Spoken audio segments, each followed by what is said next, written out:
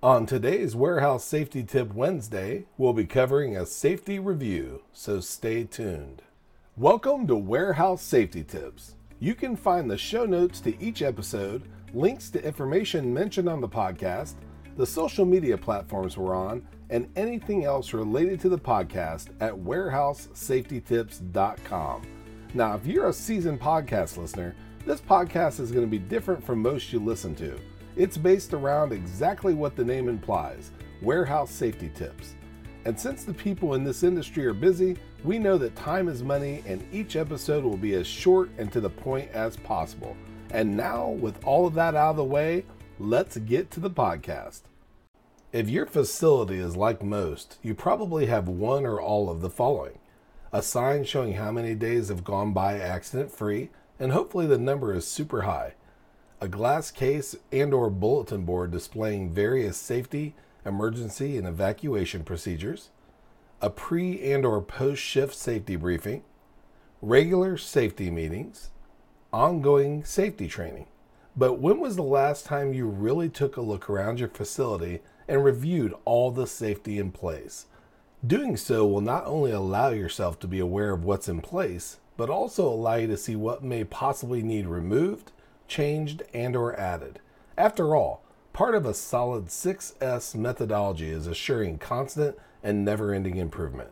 This can include, but is by no means limited to, assuring areas are free of clutter and arranged for maximum productivity and safety, reviewing all the signs and floor markings in your area and facility to assure that they're visible, in good shape, and applicable for their placement.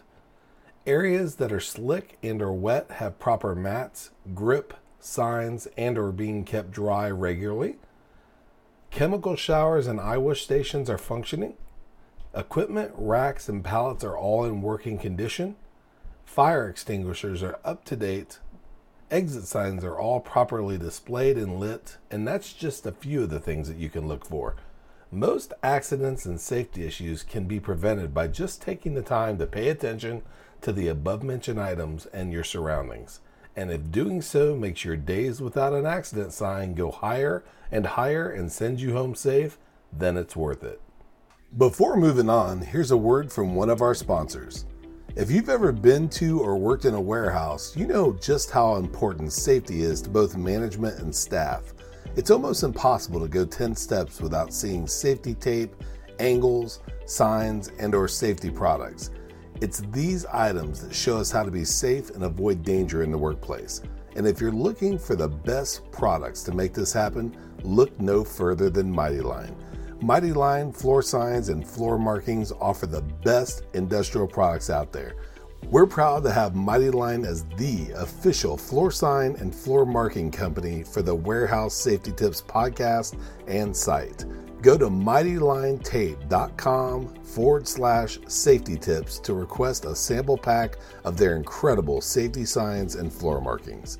We hope you enjoyed this episode of Warehouse Safety Tips. If you visit warehousesafetytips.com, you'll find the show notes for this episode and access to all of our blog posts, previous podcasts, advertiser information, and much more.